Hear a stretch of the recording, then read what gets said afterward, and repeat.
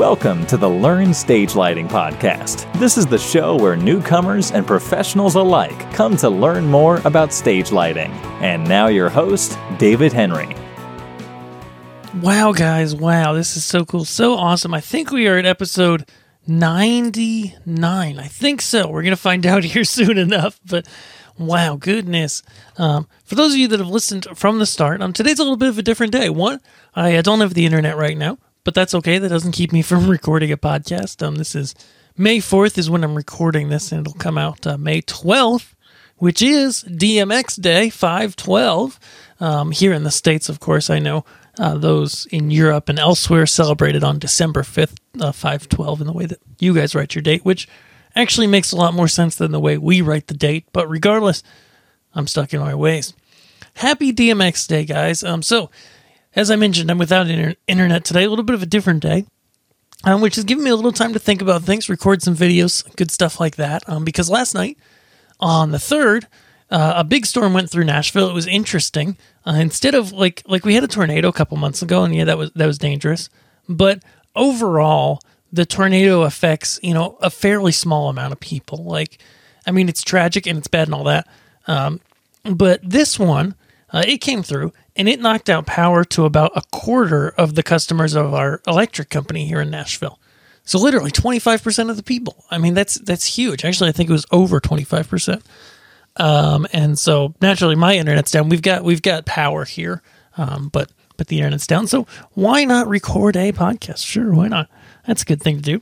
And I've got a lot of interesting thoughts. The last few episodes we've done interviews. I kind of batched those all up in a week or two at the start of the pandemic here. But now we've had some more time to think about it, had some more time to see how things are progressing. And I've got some thoughts for today. Not only on that, but just lighting in general. And so I hope you join me. So, first of all, live streaming. We kicked off this pandemic. I don't know if any of you guys remembered, but Dropkick Murphys, who's a punk band, they play great music, really cool stuff. What did they call themselves? Irish punk or something. They had a show that they were planning to do, and they came in at the last minute because this was right when everything was closing down here in the U.S., and figured out a way to do it as a live broadcast, this show, and just put it out there for free. Okay? And since then, I've seen some interesting things. For the most part, I think not a lot of artists, musicians or music groups and stuff, not a lot of them have taken advantage of live streaming, like to do a show. Obviously, a lot of these artists are doing Facebook Lives and stuff like that, where they might just do something from home. But I think as what I'm starting to see here is, here in the U.S. at least, and I'm seeing it from headlines around the world, large gatherings aren't happening yet, but the economies are starting to open back up. People are starting to go back to work. Sure, they're going to wear masks and whatnot, and be careful. But, things are starting to move again economically. And so while large gatherings such as shows, church services, etc., may not happen in their full form for a while, and that stinks so much. It really does. I hate it. Why don't we I think we should be thinking about how to do live stream type shows. And these are different from a stage show in that the people aren't in the room. But I think it's something worth looking at. Just literally ticketing. What if you charge, I just think for artists, this is something they should do. And I've seen a few do this. What if you charge $10, $15 a ticket, or maybe a little more, and told people to invite their friends over if they're allowed to do that in their municipality, under the current deal. And, you charge them this ticket price. You could spread it all across the web, all across the globe, and have a special event. And I think you probably have to frame it, just thinking marketing-wise, a little bit different from a normal concert. Okay, so what if, just some thoughts here, as I've been watching various live streams and ones that my kids are into and other stuff. What if you did a night where, I hope this is legal, yeah, you can play cover songs, Weird Al does. So what if you played all requests one night, just on the fly, all cover songs, all, maybe you did,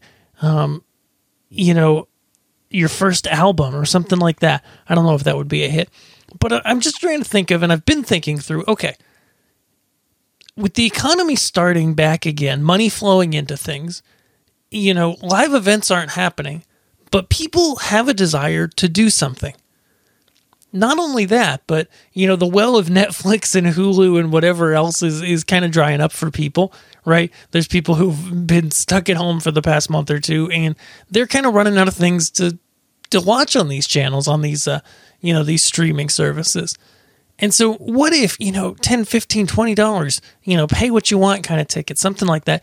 What if you did a live show or a series of live shows that each kind of covered different genres or different topics or what have you. And then you spent the time and the effort to, maybe get a little bit of lighting, get a really good audio guy to mix it, whoever and really put some value into it, right? Not just make it at home from our living room, but make it really interesting.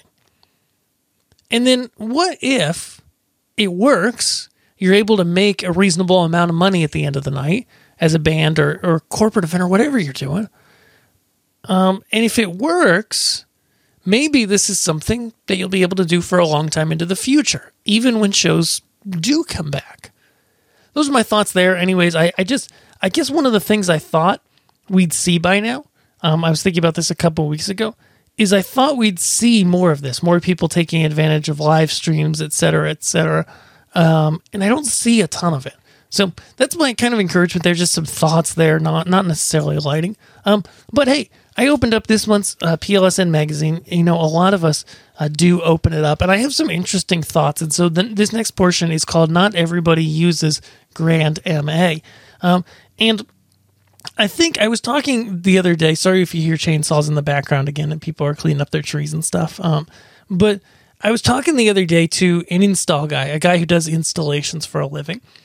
And he was, we were just talking about the Grand MA and how it seems to have, control of the market. And it's what if you ask a professional designer, they say is the console they want to use, et cetera, et cetera, et cetera. But then on the flip side, a lot of our students or his customers in this case, they're not going to plunk down the money for a Grand MA when another console can do anything the customer would need for a fraction of the cost. And I think, sometimes these magazines like PLSM, I love them, but they profile a lot of really high-end gigs that all use Grand MAs. And I really think that it kind of creates this false impression that people have, because I see it on Facebook groups online and stuff. I see this, that I think a lot of people, maybe if they're at a lower level in the industry, like they're not full-time or professional or whatnot, I think that the perception is that Grand MA really owns the market and that they sell the most and they are just the biggest and best. And I'm not sure that's the case. I think it gets that perception because A, it's a solid console, it's expensive, but it's a great console, and it does the world's biggest events. But it's kind of interesting because not a lot of other places in life do we go look at, the champions of the industry and say, well, that's what I must need for somebody just starting out, right? Like if we look at race car drivers, we don't go out and buy a race car because we need to go get the groceries. But we say, oh, but those are the most skilled people in the industry, so I should go with whatever they go with. But we don't do that.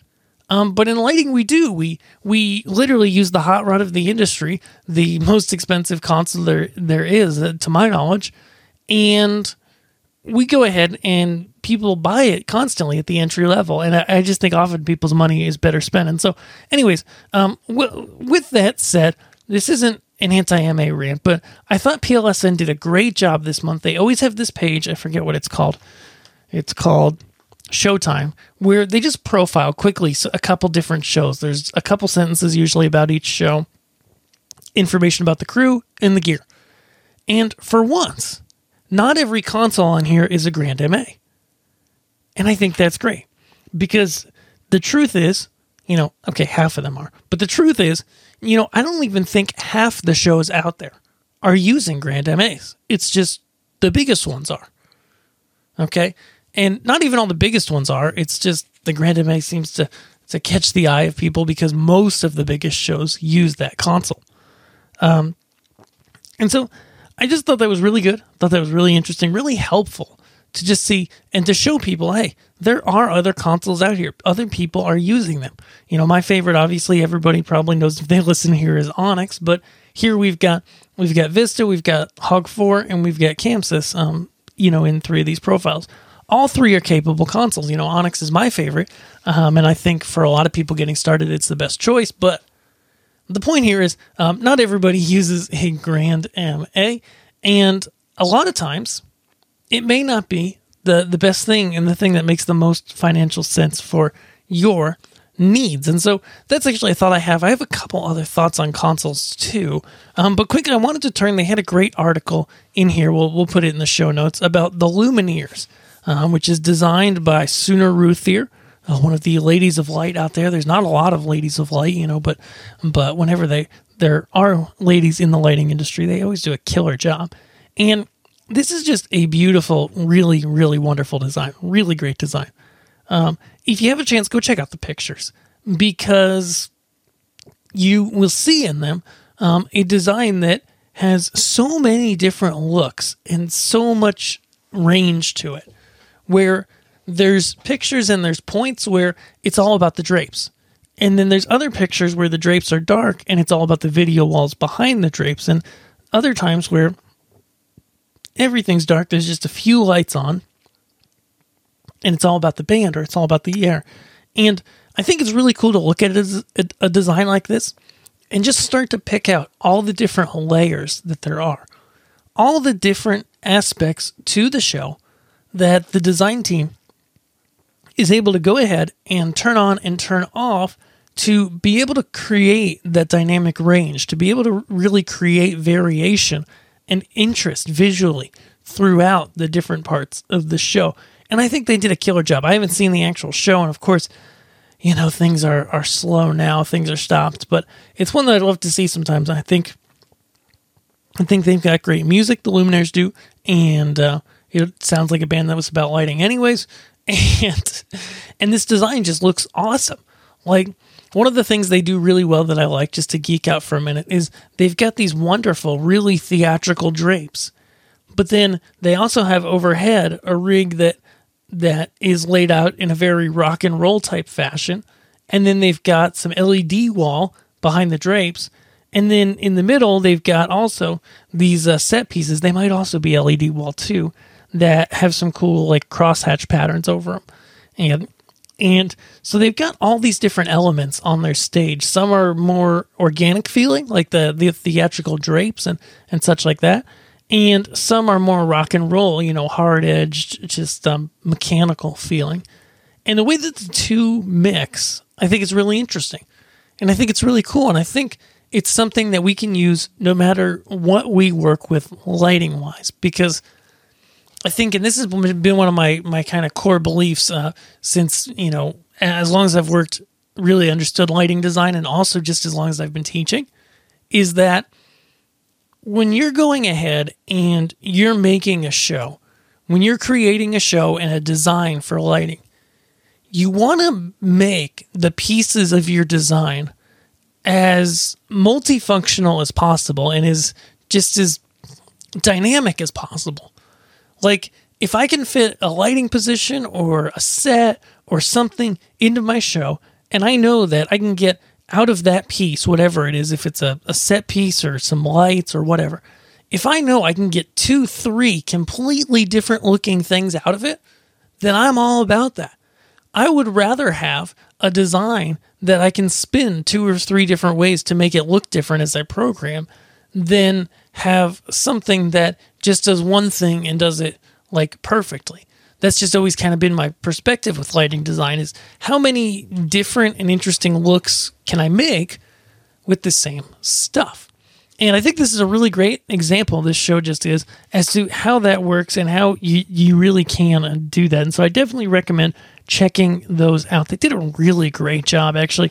The onstage set piece with the cross hatches I'm seeing here, there's definitely some LED strip light behind them. They're calling them sails here. And it's just a good looking show. Man, it's good. It's a good design.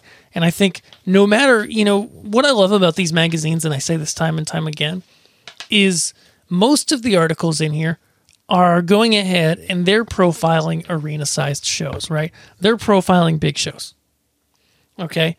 And you may not be doing those type of shows. You may never do those type of shows, and that's fine. But with the shows that you get to work on, the shows that you get to do, there are always lessons you can learn from the people who are at the top. There are always lessons you can learn from the people up there to bring down to your world, to be able to use in whatever type of lighting you're doing specifically, even if it's not live music, even if it's a corporate event or a DJ or what have you. There are always lessons to be learned. Awesome. What I think I'm going to do next, guys, I'm kind of doing this on the fly a little bit, is I actually want to bring in a segment here. This is something that I've had on my mind for quite a while, and it goes hand in hand with not everyone uses a Grand MA that I put in earlier, which is this. How do you choose a lighting console? And so I know I talk about this a lot. It's probably something I talk about more than anything else here on Learn Stage Lighting. And that's because choosing well with a lighting console means that you're able to easily program the things that are in your mind and do a variety of things on stage quickly and efficiently. But when you choose the console that's not right for you, it's tough to work with. It can be frustrating. It can be hard to get it to be able to control the lights in the way that you desire. And it just generally gives you a much poorer quality end result and for more frustration.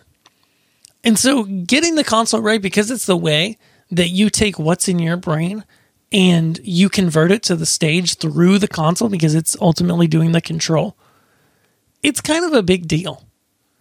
And so I've had this thought in my head for a while to record a podcast about this, and so why not now, is how do you choose a console? Because I have this core belief, and I've seen it with so many students, that using the most professional level console is not the right thing for a lot of people. Instead, what you really want to do is you want to find the console or the control solution that can do everything you need in the most simple way, the easiest way possible. Okay? And so for some people, sure, that's going to mean getting the professional level console. But for a lot of other people, it might mean going with something that a professional wouldn't ever use, that a professional wouldn't look at, etc. And so one of the things I like to tell people, I was just thinking about this the other day too, is that when you're out there and you're looking to learn to buy a lighting console to control your lights, the very first thing you want to look at is, okay, what is the end result and how complex do I want to be able to program? And if you say, I'm used to professional lighting consoles, I've used them before, or I've watched people use them before, I understand how they work, and I want to be able to have the ability to, at any time, any place in the show, simply go from, one look to another, maybe make things up on the fly, maybe have things pre-recorded, maybe a mix of the two, then yeah, you're going to want that professional level lighting console. On the other hand, because actually on that first hand, I was literally talking to somebody last week, about actually a week ago from today, who was talking about one of the little brother consoles in the industry, the Camsys Quick Q, actually, which I'm not a huge fan of. I think it's a little too limited. But they had put one in a church, and then when the church got used to using it, they had come from a professional level console, and they realized that this thing wasn't going to work for them because it was really limiting. But flip that around to another user, okay? Because even though I like the Light Shark, my friends in Spain, a lot better than the Quick Q, the Quick Q is a decent console. And for maybe a church of even a similar size and similar technology, the Quick Q might just be the perfect console. I don't love it, but for a church with simpler requirements, who maybe doesn't have anybody who's knowledgeable with programming at all and is going to start from scratch, then they might go look at something like the Camsys Quick Cue and find that it's perfect for them, that it does everything they want and more, and that it's quick and easy for them to learn or enter the Lightshark there, because I like the Lightshark so much. It fits in that same kind of zone. And so the way I usually like to break things down is I like to say, okay, there are entry-level lighting consoles, there are intermediate-level lighting consoles, and there are professional-grade lighting consoles. And I put any console that I run into in one of those three categories, okay? And I do that because it's like when you're at the entry level, there's a certain level of simplicity there. It's easier to learn to get up and go and to get programming. But at the same token, there is a limit to what you can do. And there's a point where you start to hit the edge and you're really pushing the console further than what it can do. And usually it's not easy to do so. It becomes hard at that point because you're trying to get the console to do something that it's not really designed to do. Moving up to the intermediate level, these are going to be those consoles that they're kind of vague in a sense because they cover this wide area between what the simple consoles don't do well, but what the professional consoles, they're not too complex like a professional console. And so these are generally the consoles that are for people who want to get professional light control, want to be able to select lights, select groups of lights, be recording those into palettes or presets, be putting those into cues, and putting those on faders, etc., and playing back the lights. But they're not ready for all the options or confusion, really, that a professional-grade console can give. Then the professional-grade console is what it sounds like. It's what the professionals use. It could be a PC software of that console that the professional uses. And this console is unique in that it can do pretty much anything you want it to. But a lot of the times, a professional-grade console is a blank slate. And so, unlike the simpler consoles that often have kind of a way that they best work, a way to lay things out, a way to bring cues in and to play them back, etc., that really works best for the console, a professional-grade console often is very open to a variety of different ways to lay it out. And so if you're new to things and you jump into a professional level console, one of the things that I see people do a lot is they go ahead and they jump in and they're like, oh, what do I do? How should I lay this out? Et cetera, et cetera. Because that's not predefined for you. You gotta figure that out yourself. It's a little different. And so, what was I thinking? There was so many thoughts running through my head around this. I'll try to wrap it up in a succinct way. But when I'm talking to somebody and I'm helping them find the right console for them, you really want to look at that beginner, intermediate, professional level. And then you also want to look at, and this is important, okay, how do you set the thing up? How do you want to program things, and how do you want to play things back? Because at every level, there are some consoles that are better for that live and on-the-fly playback, others that are better for a pre-recorded cue stack to different songs. Some are better if you're looking to control them with external controls. And so we really want to look at, and this is something we do every day inside of Learn Stage Lighting Labs, that they can really go ahead and, make your life easier. Because the last thing that I want, and this is something that I see a fair amount, is somebody will jump into a professional grade console like Onyx because you can get started for free. You can download their software and get 4 universes out of it via network DMX, via ArtNet or SCCA. And because of that, somebody gets into it, they start using it for their band, church, whatever, DJ, theater, whatever. And as they get going, they almost get carried away sometimes. They see a new button, they see a new concept, they see a new thing they can do, and they feel like they have to understand it, and they feel like they have to use it. And I love that level of exploring. Don't get me wrong, I do it too. But on the other hand, it's important to know, especially when dealing with a professional grade console, that it's okay to not know how to use all the features, as long as you know enough to be able to do the kind of things and shows that you're going to do. And at the end of the day, this is the biggest thing with lighting consoles. At the end of the day, when there's a live event, whether it's a church service, a concert, whatever, and people are enjoying themselves watching the show or service, participating in it, etc., very few of those people, like me and maybe you, but very few of those people actually look at the show and go, oh yeah, of course they're using that console. It's a great show. Duh. No. Nobody says that. Why?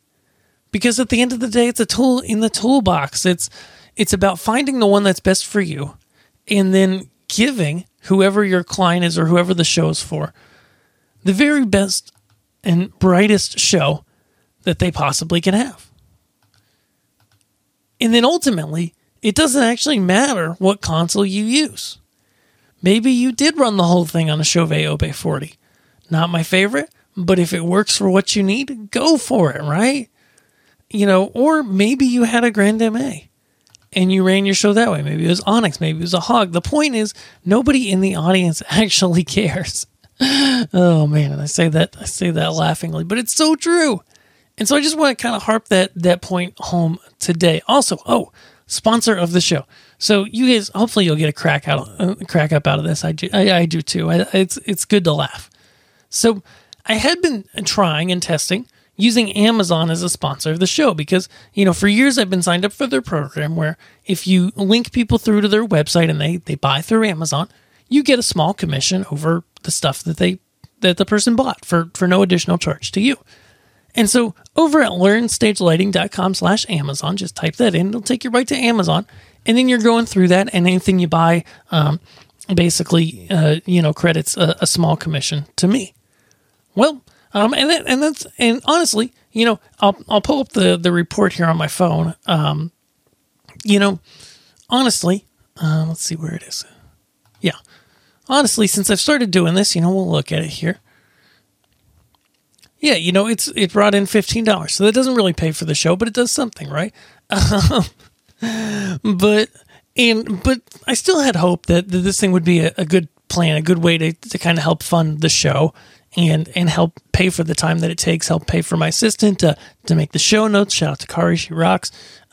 In the cost of hosting the podcast, because when you host a podcast, you have to use a podcast host, which is different from the regular web host that I already have and also pay for. And so, all that to say, I thought, okay, this thing, if I keep mentioning it, after a while, people get in the habit of using it. It could be, a decent thing, basically a sponsor for the show without having to really make a loyalty to some company that's sponsoring me because, well, that's something I'm really against here. I want to, as always, kind of highlight the best things that I think are the best products, the best lights, the best consoles, whatever, that fit people's needs the best, and point those out rather than what I'm being paid to point out. So I've never done sponsors for that reason, and I'm not going to. I think I'm still going to do the podcast every other week, but here's what happened with Amazon, okay? A couple weeks ago, they sent out an email, maybe you heard about this, if you hear about this industry at all, to all the people that are a part of this program, and they basically said, oh, by the way, and they didn't really even point it out. It was just a regular email like, hey, we have an update to our program policies, which they send out a fair amount of those, at least a couple times a year. And I clicked on it and I read it and I said, oh, that's interesting. So they literally slashed in half or greater all the percentages that we get. So, before somebody bought something and I get 6% if it was within musical instruments, which most lighting or audio stuff is. That's the category it's in on Amazon. So you get 6% off that. Oh, what's that now? 3%. Some of the things that I'd mention would fit under like, what is it? Not home improvement, but something like that. Tools and home and garden. That's what it is, I think. And you'd get 8% for that stuff. And now it's 3%. So anyways, I'm certainly not getting rich off of that, especially now. And so, I appreciate you guys listening. I appreciate you guys joining me. I've done a Patreon. And I have that at learnstagelighting.com/Patreon, Patreon. But I'm really kind of at a loss as to, okay, should I just do this podcast every other week and just chalk it up and not worry about paying for it? Because it does take me time, and it takes me money. Or, what do I do with it? I'm not sure. But the Amazon thing obviously isn't working very well. So the sponsor, guys, Learn Stage Lighting Labs. You guys know it probably if you've listened here before. It's where we teach people how to get better with their lighting, how to create better lighting through learning. So, we've got a variety, a whole bunch of action plans in there with a ton of videos on so many topics: band lighting, church lighting, DJ lighting, theater lighting, and then how to apply them to different consoles, how to use consoles to make, great stuff, how to use the lights that you have, how to choose good lights to make great shows ultimately. And we show you how to do that through so many courses that are in there, always being revised and updated as well. And I'd love it if you join us in there. In fact, over just the past few days, actually, Jonathan's joined us, and John, and Jean-Francois, and Jeffrey, and Mark. So glad to have all you guys in here. Of course, this is going out like a week after this, but, Matt as well, John, Sean, so many great people. Thank you guys for joining. I really do appreciate it because it does keep this thing going. So with that, guys, I'm going to get off my soapboxes. This was kind of a soapbox episode, wasn't it? But happy DMX Day. I hope you're well, guys, and I hope you stay safe during this time. Obviously, it's been a tough one. A lot of people being impacted by this, but you know what? We will get through it, and we'll figure it out one step at a time. So have a great day. Stay safe and keep lighting.